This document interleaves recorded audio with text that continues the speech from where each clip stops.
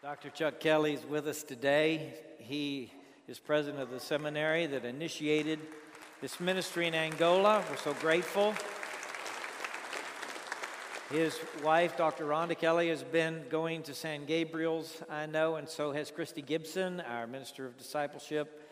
And others in our congregation have been participating in this training of ministers. Clifford, whom you just saw, is now pastor of a church inside a prison in Oregon. They sent him, said, "We want you to come to Oregon and establish a church and pastor that church inside the prison system." So I don't know how many pastors we have in the prison system. I'm guessing around 20 now, but I don't, here in Louisiana, that's a pretty good guess, I think, as to how many. But that's Clifford's story. And you heard Clifford's story very clearly, my life before Christ, how God spoke to me and scared me to death and saved my soul, and how it's been since. And that's the story that every one of us have who know Jesus as Savior, and the story that we need to tell. It's our personal story of God's grace and His activity and His love in our lives. And people need to hear it from us, from our lips. This lady that we're reading about here in the Scripture, the woman at the well, she goes back to the village and she shares her story with her village, and many of them come to faith in Christ. So you don't know how powerful your story might be. This is number 7 in the series of My Name is David, and I Have a Story to Tell. We have 2 more that we're going to share at least. This story will be uploaded on Facebook, probably by the time you get home or very soon thereafter. You can share Clifford's story on Facebook with your friends. Diane Villemet's story last week, I think, has approached 3,000 viewings. And many of the stories have been seen thousands of times. So go ahead and participate that way in the sharing of the stories as well, okay? You can go on the Facebook page, First Baptist New Orleans Facebook page, and find our previous stories there as well. Now, the woman at the well, this is our 7th message in a series from John chapter 4. John is telling a story. This is John, the beloved disciple. When he introduces himself to the world, he says he is the disciple whom Jesus loved. We don't know how Peter and James felt about him calling himself that. But we know that's how he called himself and how he thought of himself, the disciple whom Jesus loved. And he highlights the love of Christ and the love of God throughout his writings. And here at the well, he is emphasizing the love of Christ for this woman. Jesus says to the woman, "Can I have a drink?" The woman says, "How can you, a Jewish man, ask me, a Samaritan woman, for a drink?" And Jesus says, "If you knew the gift of God and who it is that says to you, 'Give me a drink,' you would ask him and he would give you living water." She responds, "Sir, you have nothing. You have nothing. Tired, weary, solitary man sitting by the well with no luggage. You have nothing to draw with, no bucket, no rope, and the well is deep. How are you going to get this living water? Are you greater than our father Jacob, who gave us this well and drank from it himself, as did his livestock and his children?" And Jesus says, "Anyone who drinks this water will thirst again, but anyone who drinks the water I give him will never thirst. But the water I give him will be in them a well of water springing up into everlasting life." She says to him then, "Give me this water so I won't ever have to come back here and draw." That's when Jesus makes a right angle turn in the conversation that we talked about last week and says to her, "Go get your husband and come back." Comes right out of the blue. And it focuses now her thinking on her own marital history, 5 husbands, and the man she's now living with, Jesus says, is not her husband. Jesus tells us her marital history, something that probably was a source of embarrassment and perhaps shame to her. He focuses on her moral failure, on her need for forgiveness. She listens to him as he talks to her about this, and the next word she says is in verse 19 of John 4. "Sir," the woman said, "I can see that you are a prophet. Our ancestors worshipped on this mountain, but you Jews claim that the place where we must worship is in Jerusalem." "Woman," Jesus replied, "believe me, a time is coming when you will worship the Father neither on this mountain nor in Jerusalem. You Samaritans worship what you do not know. We worship what we do know, for salvation is from the Jews. Yet a time is coming and has now come when the true worshipers will worship the Father in the Spirit and in truth, for they are the kind of worshipers the Father seeks. God is Spirit, and His worshipers must worship in the Spirit and in truth." Jesus provides the first right-angle turn when He says, "Go, get your husband and come back." We weren't expecting that in this conversation, but it identifies a great need in the woman's heart. The woman provides the second right-angle turn when she says, "I want this living water," and then Jesus points to her marital history. She says something about worship. "Well, I can see that you're a prophet," and she has two comments that are sort of like questions. Now, we ought to pay attention to questions. We ought to take questions seriously. Sometimes when you start a spiritual conversation, people get uncomfortable. It's just part of it. You may have a spiritual conversation with one of your relatives or a friend in a break room or on an airplane, and you start talking about spiritual things, and people can get uncomfortable. And sometimes they do like this woman did and turn the conversation to some other matters. We ought to pay attention, though, to the questions, because the questions indicate a need in the heart. I think this woman is struggling with the identity of Jesus. And maybe part of this follow-up that she gives is because she's thinking, "I wonder if He's the one. He's told me this story in my life. I didn't know He knew the story, and yet He cares about me. Maybe He's the promised one." And maybe this is a question that sort of uncovers that for her. I don't know what exactly is going on in her mind, but I know we need to pay attention as people ask questions. I've had them ask the most surprising questions. When you share with them about how Christ has saved you, they may throw out something from the Old Testament, Well, who do you think Cain married? Or where did dinosaurs come from? Now, people have all kinds of questions, and they're back in the back of their mind. And if they get uncomfortable in a conversation, they might throw things out like that. But we need to realize, even if we have to say, "Well, we'll get to that question in a while, but let me talk to you a little bit more about Jesus and what He did for me." Even if we have to say that, that question still is there, and it indicates a need and something going on in their mind. It could be a spiritual question for them, even though it sounds like it's going in another direction. Jesus never was afraid of questions, and we shouldn't be either. Now, the woman's remarks have really two questions in them. And the first is about our ancestors. She brings up her ancestors. Now, she's already talked about Father Jacob. Are you greater than our father Jacob, who gave us this well? So she's got Father Jacob in her mind as a very great man. And she, like everybody else on the planet, thinks of their ancestors as great people. Generally speaking, that's the way we view our ancestors. Tom Brokaw has called the World War II generation the greatest generation. And many of us here in these United States and perhaps in Europe would nod and say that had to be the greatest generation as they faced that challenge to Western civilization and won with payment of their lives. It was a great generation. The question of who is the greatest comes up in the Bible a good bit. Jesus says that there's never been anybody greater than John the Baptist. He made that statement and he said, but even the least in the kingdom of heaven is greater than him, emphasizing how important the church is to the future of the world. James and John argued about who was the greatest. They thought maybe it was one of them.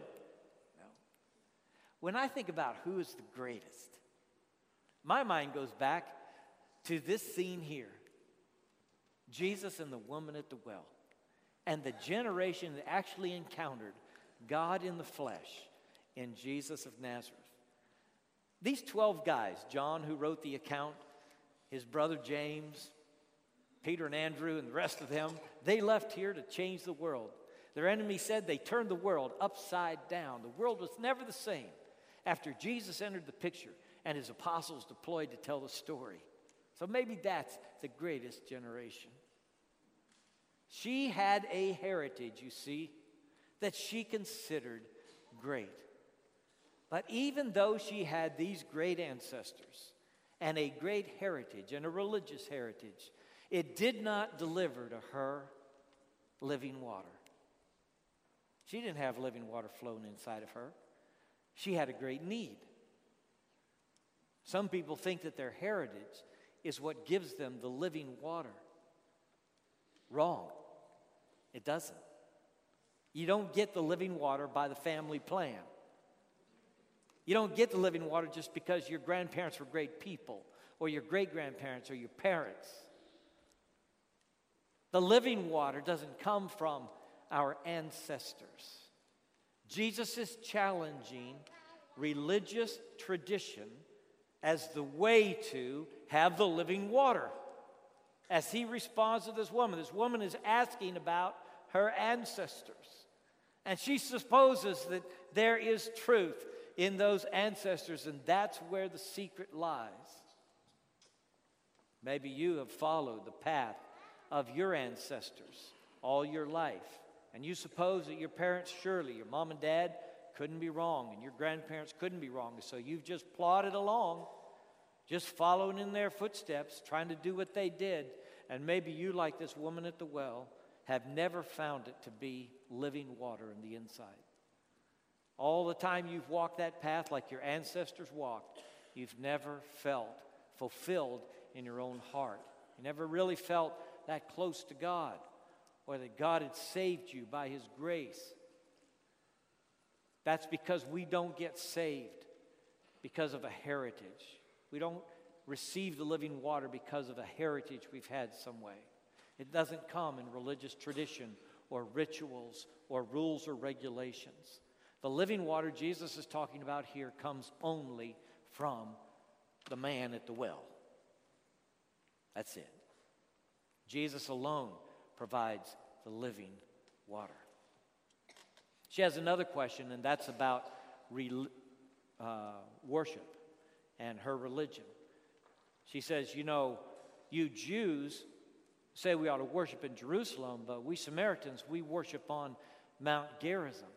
So she's a little concerned about her worship, where she worships and why. And maybe she's worshiped that way all her life, but it's never really delivered anything real for her. It always felt secondhand to her, perhaps. And so she's wondering about worship. Maybe she's worshiping in the wrong place or something. And maybe you feel that way too. Maybe you feel like, I'm not sure I'm getting the right signals about worship. I don't really know what I'm supposed to do. And Jesus is going to address that. Those are the two questions that surface in her mind and heart. What about those ancestors of mine, that path I've been walking all these years? And what about this worship that we do on a place called Mount Gerizim? Well, Jesus responds with 3 comments that I want you to pay attention to, all right? Because he actually speaks to the woman's right turn, okay? She says, well, what about my ancestors and what about worship? And Jesus speaks to it. And he says these 3 things. First of all, he says, you Samaritans worship what you do not know. Think about that for a minute. You Samaritans worship what you do not know. People can worship what they do not know. They can go to a house of worship. They can go to a place of worship. They can go through a ritual of worship and not know a thing about what they're actually doing. Paul the Apostle showed up in a place called Athens. It was a center for learning in the ancient world. There were many shrines around Athens to all these various gods that the Greeks worshiped. And one of them had inscribed on it, "To the unknown God." And when Paul stood up to address the people who lived in that city, he said to them, "You've got lots of gods here. You're obviously a very religious people. What I want to talk to you about is the God you do not know, the one you've made a shrine to the unknown God, that one whom you ignorantly worship. I'm declaring him now unto you." And from that point, he talks to them about the man at the well, about Jesus of Nazareth. We don't want to be caught in a situation where we are worshiping what we do not know. We don't want to be like this woman, just going through the motions, not really getting the meaning, and never having the living water. That would be a very sad thing for any one of us to go through, to just follow the path that everybody took, that our family took and our ancestors took, and go through the motions of worship just like they did, though it never satisfies our soul. That would be a very sad thing indeed. We don't want to go there. Now, the second comment Jesus makes that I want you to see is this: salvation is of the Jews. He says, you worship what you do not know. We worship what we do know, for salvation is of the Jews. Did you ever see that in the Bible? Salvation is of the Jews, a quote from Jesus. What's he mean by that?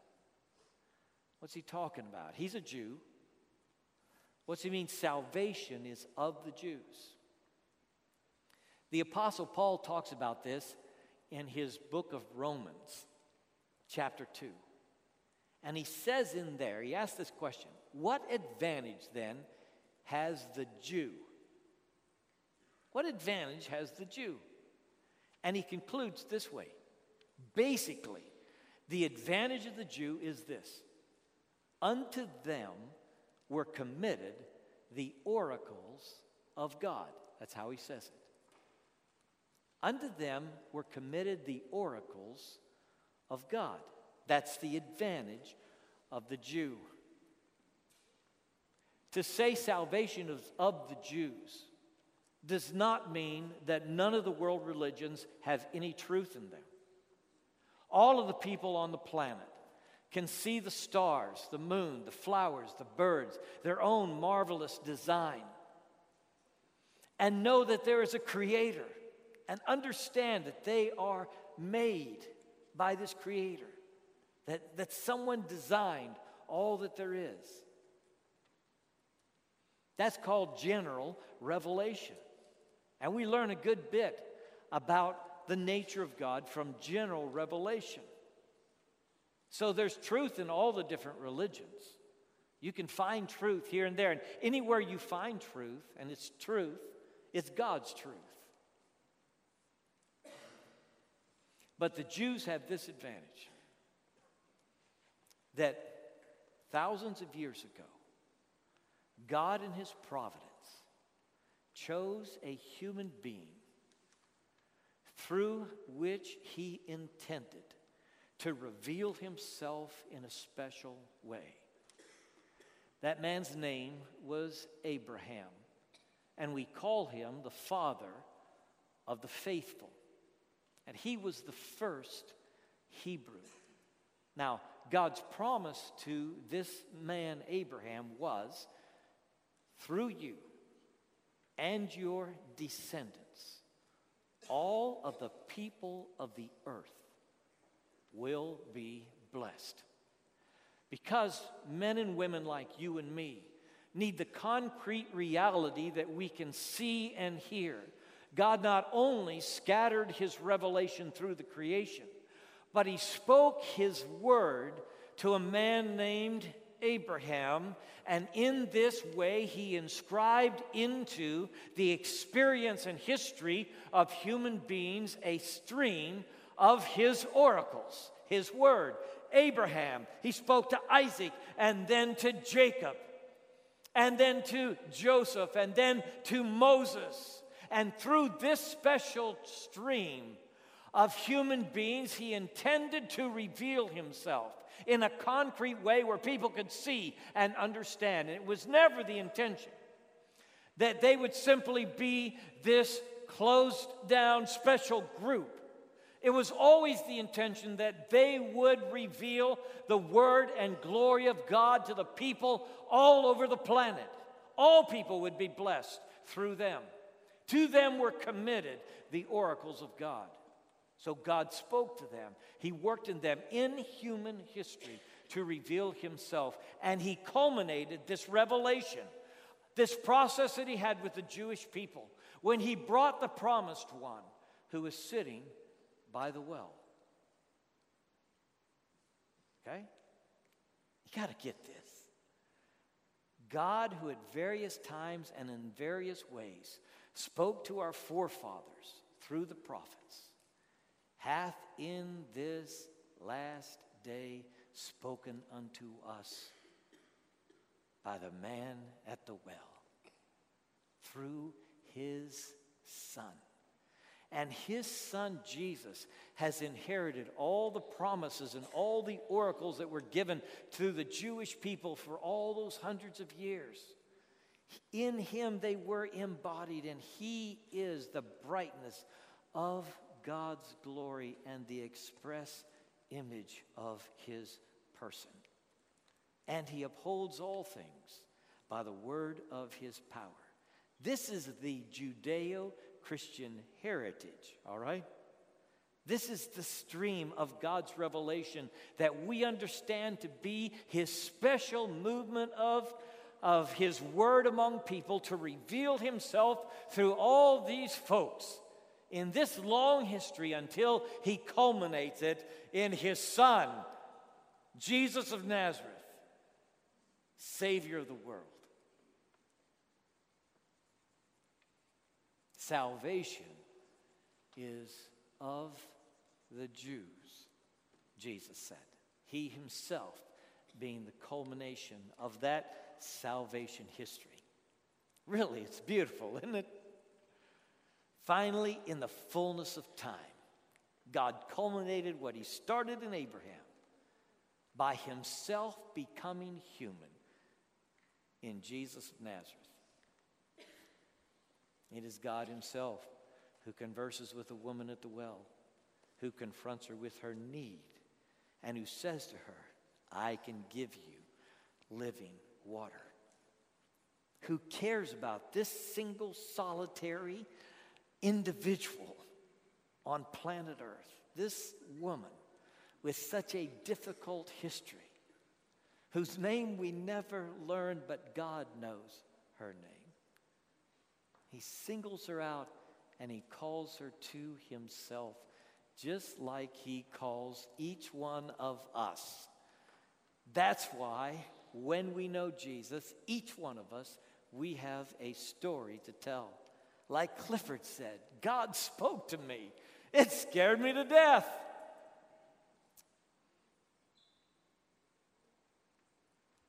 Salvation is of the Jews, Jesus said. And the third thing he said is, God is looking for a worshiper. God is seeking a worshiper. God desires a worshiper. And he wants a worshiper who will worship him in spirit and in truth. Now, he introduces this part of his word to the woman by saying the Father seeks such worshipers. And he uses the term Father that the woman has used previously to describe our father, Jacob. Are you greater than our father, Jacob? The woman had asked him. Now, Jacob is part of the patriarchs, Abraham, Isaac, and Jacob. He had the 12 sons, the 12 tribes of Israel come from Jacob. But I don't know if I'd rank Jacob among the great fathers that I've known. Jacob's sons were born to him by 4 different women. It was a blended family, and he did not love them all equally well, I will tell you. He had 2 favorites of his favorite wife, Rachel. They were Joseph and Benjamin. And all of the other sons knew that Dad loved Joseph better than any of us. And Dad always remembered Joseph's birthday, though he forgot all of ours. And he gave Joseph this beautiful quote. Finally, the tension among the kids got so great that they beat up Joseph, thought they were going to kill him, threw him in a well, and decided to sell him to slave traders on their way to Egypt. Why did all that happen? Because Jacob favored one son above all the rest. Jesus introduces to the woman a father who loves his children fully, passionately, and completely, who favors them all. Are you greater than our father Jacob? Say, Father Jacob was just a tiny shadow of Father God. When you hear Jesus say Father, it may not make your ears prick up and think, oh, wait, he's just said something I don't know about. But for the woman at the well, this was probably a new thought. We say our Father in heaven because Jesus said, when you pray, say, our Father. More than any other teacher in the Bible, Jesus taught us to call God Father. So, Jesus is teaching this woman, it's not Father Jacob. It's Father God you want to hear. It's Father God who is the great one. The Father is seeking you, and he's seeking you to worship him in spirit and in truth. That is in the Spirit in the NIV. So it is capital S. Yours may have a small s. It's just the word pneuma in the Greek. Sometimes that refers to the inner spirit of a human being, and sometimes it refers to God's Spirit, and you have to tell by the context. I think it's probably both in this context. It is the Holy Spirit. We need to worship God in the Holy Spirit, that is, in the abiding presence of the Holy Spirit, and we need to worship God with our spirit aligned with his Spirit, so that our attitude is aligned with the Spirit of God as we come into his presence. And we must worship him in truth. Pilate said, "What is truth?" And with that disdainful remark, he captured what so many people suppose, that there is no real truth in the universe. Who knows what is true?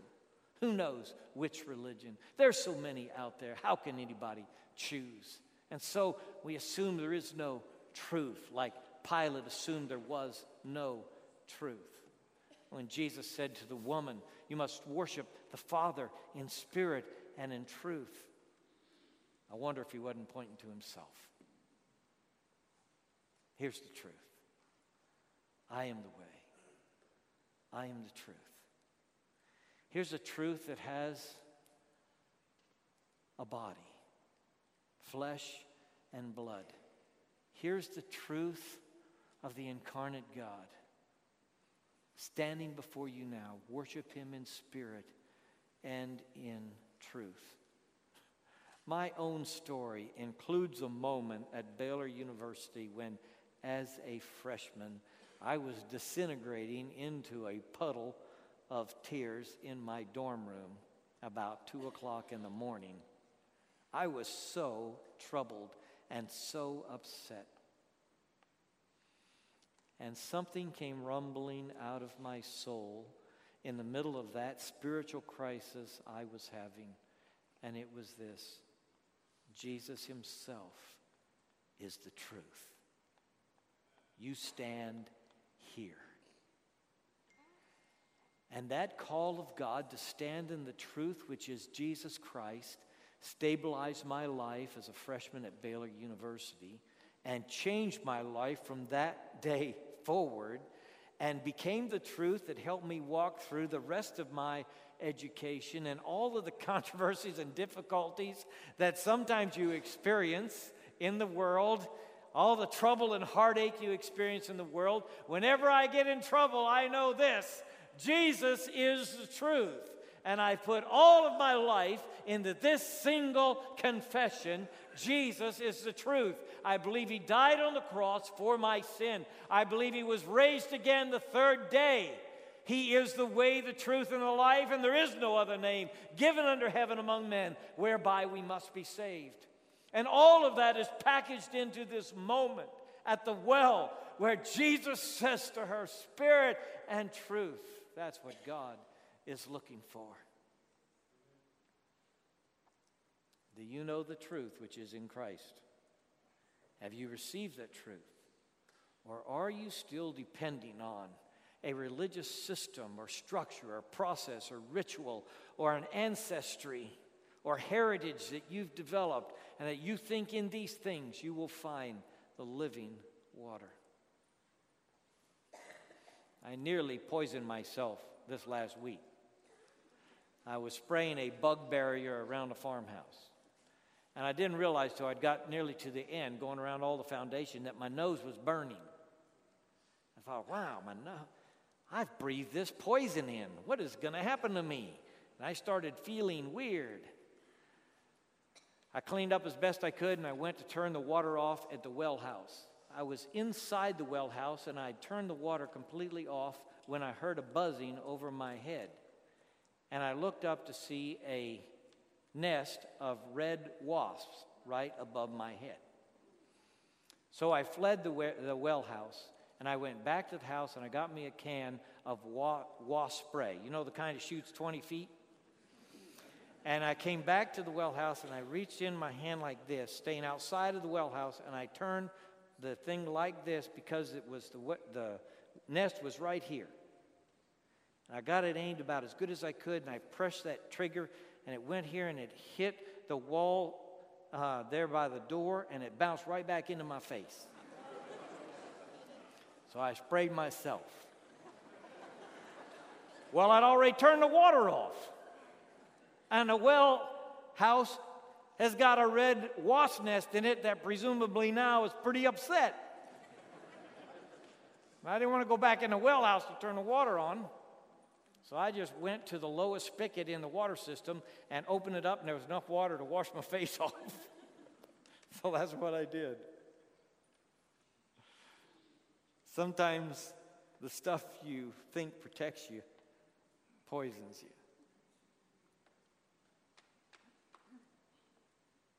The woman at the well had that problem. She'd lived all her life thinking she was protected by her ancestry and heritage. And it never delivered for her.